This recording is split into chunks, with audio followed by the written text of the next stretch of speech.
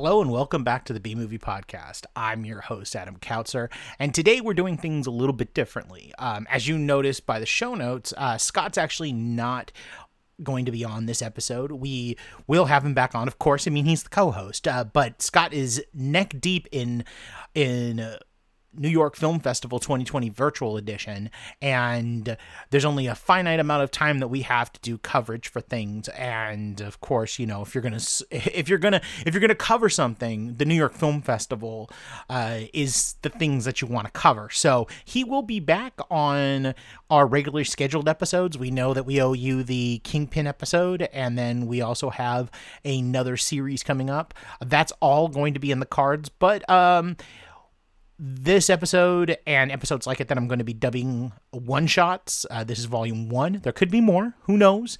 You'll just have to tune in and see. But this is kind of like a bonus. This is nothing to do with anything with our ongoing series like we've kind of gotten into the mode of. This is more of just like currently what I've been watching, what's going to, things that are eventually probably going to have full-on reviews on the site, but just kind of giving you like a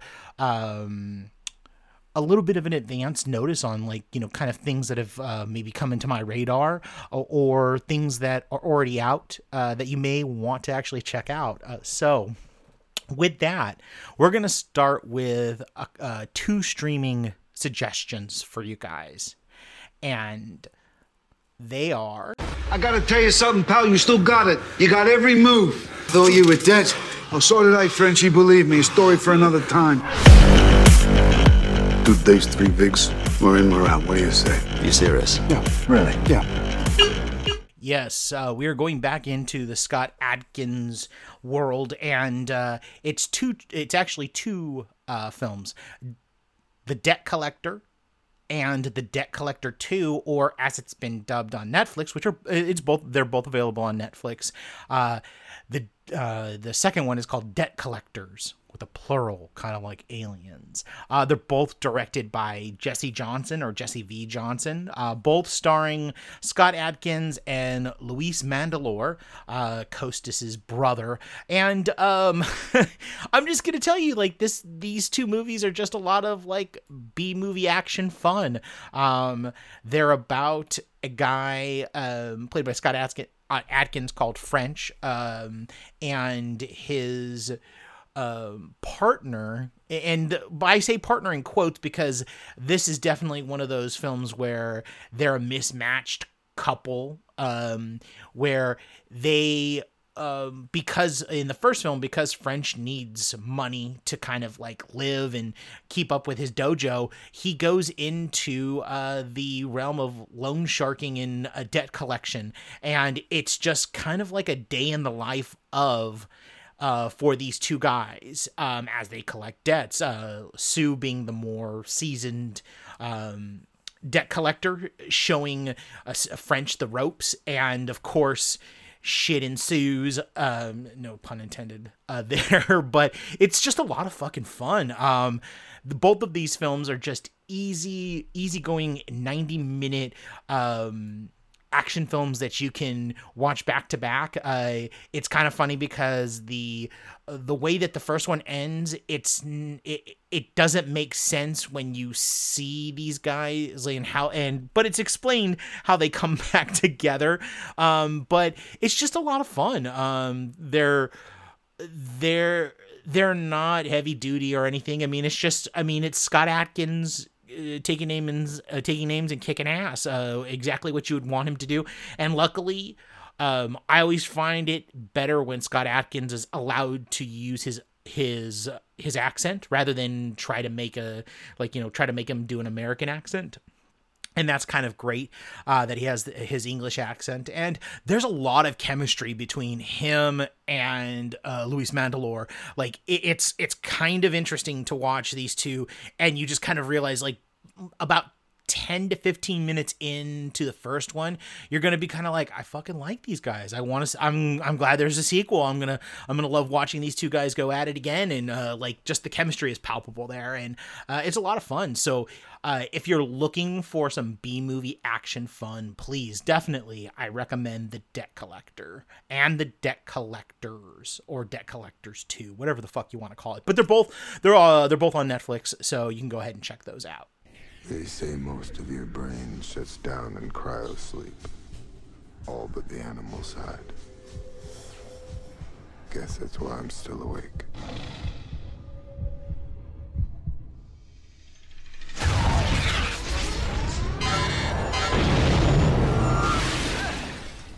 Arrow Video has just been swinging for the fences recently. Not even recently, like since about 2018, they've really kind of upped their game, and anything that they do is worthy of your time and effort to check out.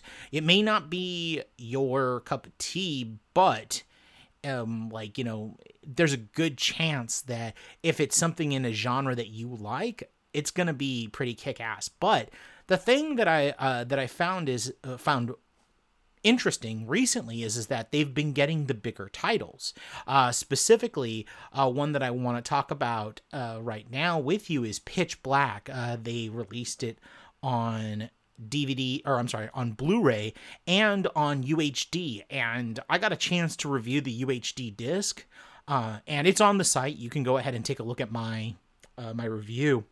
And I mean, I love Pitch Black, period. Like, you know, end of discussion. There's no argument against the movie. It's one of the best small scale but set on a large stage lo-fi sci-fi action thrillers out there. I mean, like, I would put it up there with like The Terminator and Hidden in the way that it uses its, like, it's a lean, mean, like, action film that's under 2 hours. It's like, again, like I said, like The Hidden, Terminator, like 1984 Terminator, the original one, and Pitch Black are like 3 films that you could do a triple feature with and just be completely satisfied, because they're of a certain pitch and tone, no pun intended again. But Arrow has really gone all out with their UHD disc for Pitch Black. It's the way that I would hope that when everybody starts jumping onto the UHD train, that they do their special editions. All those special features are on not only the UHD disc, but also the DVD disc that you get with the package. So everything you get is on the disc. It's like you don't have to switch discs, which is really, really fucking nice. Like, I have to commend Arrow Video for taking that extra step and putting everything on this UHD disc. It also includes the director's cut and the theatrical cut, which I'm a huge fan of them doing both of those, so that it gives me the option, because I hadn't seen the theatrical cut since the movie was released, and I did see it in the theaters. Yes, I'm an old fucker. What can I say? But the disc itself is beautiful. They for UHD people, like the techie people, they did color. They did the color spectrum, or the dynamic range, the high dynamic range in HRD 10 plus and Dolby Vision. Now, I'm going to make a little controversial of a statement because everybody loves Dolby Vision, but I think that the disc looks better in HRD 10 plus, or HDR 10 plus. The colors pop a little bit more. It's a little bit brighter. The Dolby Vision is a little bit darker, a little bit denser, so you kind of have to fiddle with, like with all Dolby Vision, because of the amount of sway that they have in the color correction and the gamma and all of the contrast and everything. You kind of have to tweak your like, I've noticed that I've had to tweak my picture with every single disc. Like, every disc is different, and you have to tweak it a little bit. But the HRD seems to be a pretty consistent kind of color level and brightness, which for me, at least on this version, like on this disc, was more pleasing. And like I said, it's filled with new features. And the thing that I loved most was that they have all of the other features on it, all of the other special features that have come from the years and years. I mean, it's a 20-year-old film. So it has all of the all of the special features that have come out in the various discs releases, like DVD, going back to the very original DVD with the commentary on it. So you get everything, plus they managed to put in the animated sequel that bridges the gap between Pitch Black and Chronicles of Riddick, called Dark Fury, which I really, really enjoyed. So I loved that they do these types of things. Arrow takes their special features games and they always bump it up like 2 or 3 notches, not just 1 notch, but 2 or 3. And I have to appreciate that.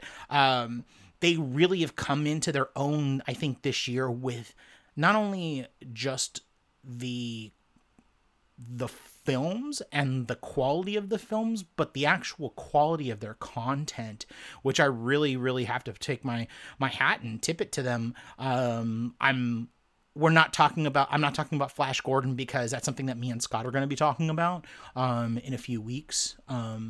So I'd rather, I figured that I wanted to talk to you about Pitch Black, their other UHD disc. But I mean, there are things like, there's rumors about, I mean, it's not a rumor, they're working on it right now, which is that they're working on Dune, the 1984 Dune, with a UHD disc, and God knows what they're going to be able to pull off with that. I mean, it's supposedly on track for December.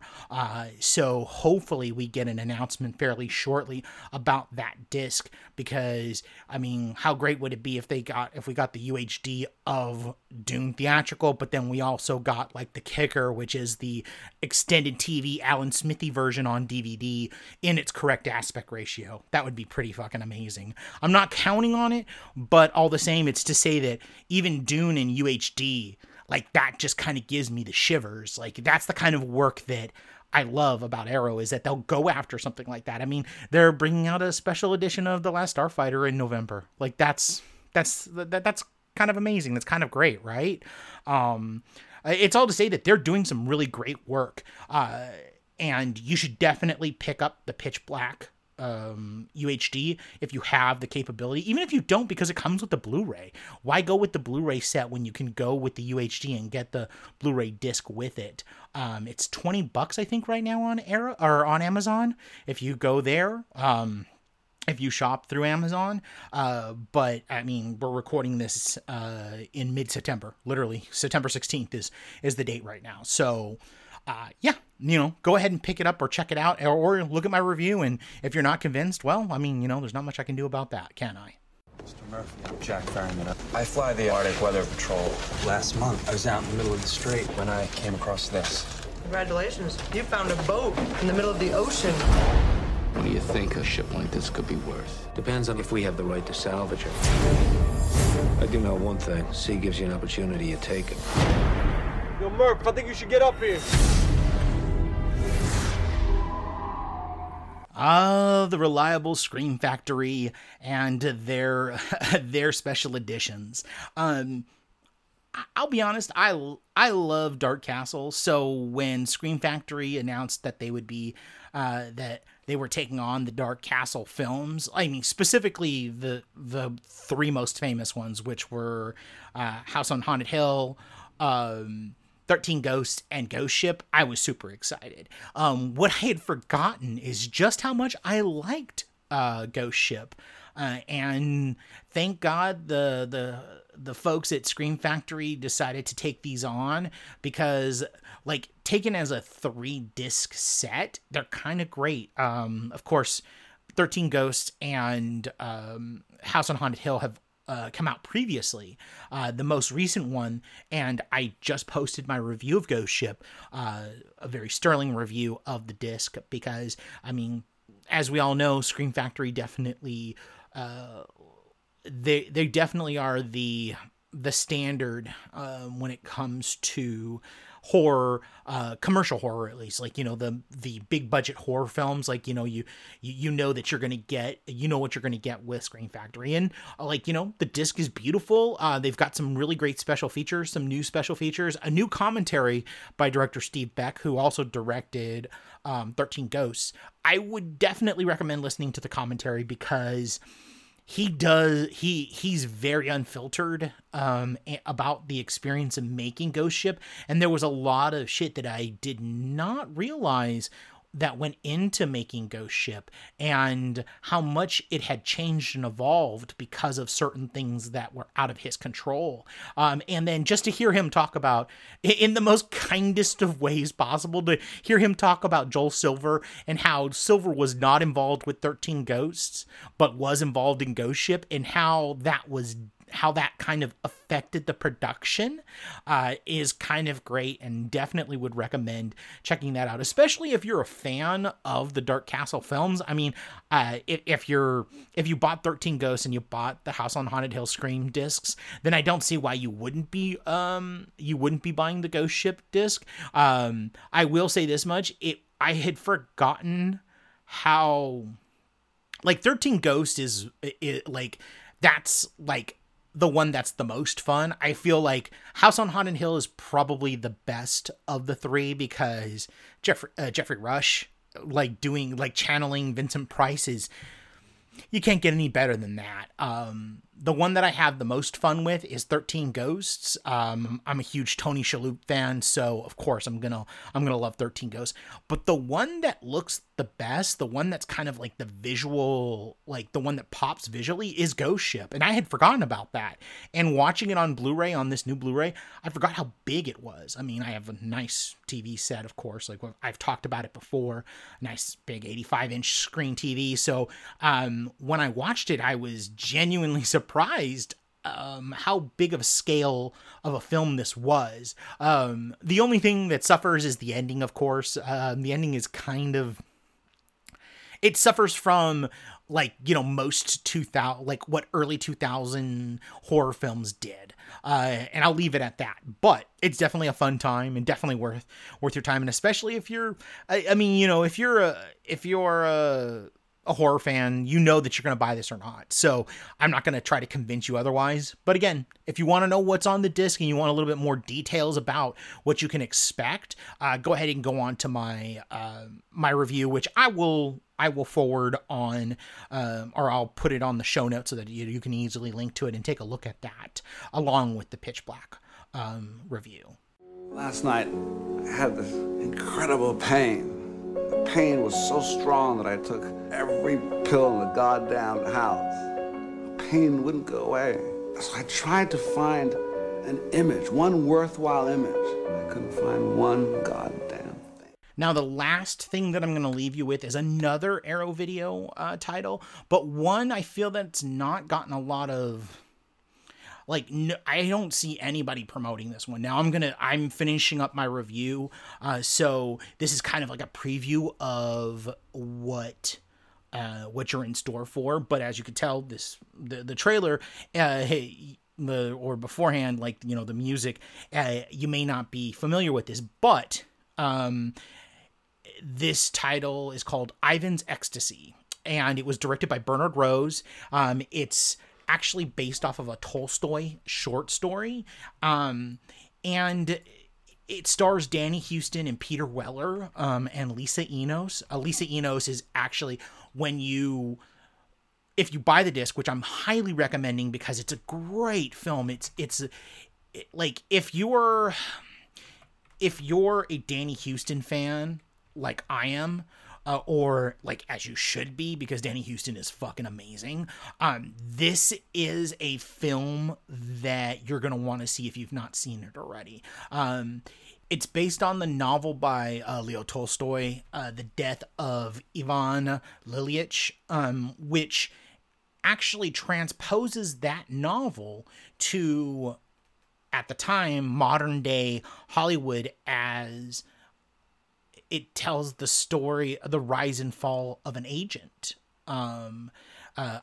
Ivan Beckman, played by Danny Huston. And I'm not going to ruin the film because like it's something that should actually be experienced, but it's just, it's one of those films that, much like Mulholland Drive, about the seedier side of Hollywood. And if you're into that kind of film, I definitely suggest watching this movie. Huston and Weller are just amazing. There's no, like, this is like the first, like, I didn't realize this, but this was like the first big Danny Huston movie. Like, this was like the thing that got him things like Birth, which that's where I became a fan of Danny Huston, was in Jonathan Glazer's Birth, which is an amazing movie that I'm probably going to have to convince Scott to cover, because it's just one of those movies that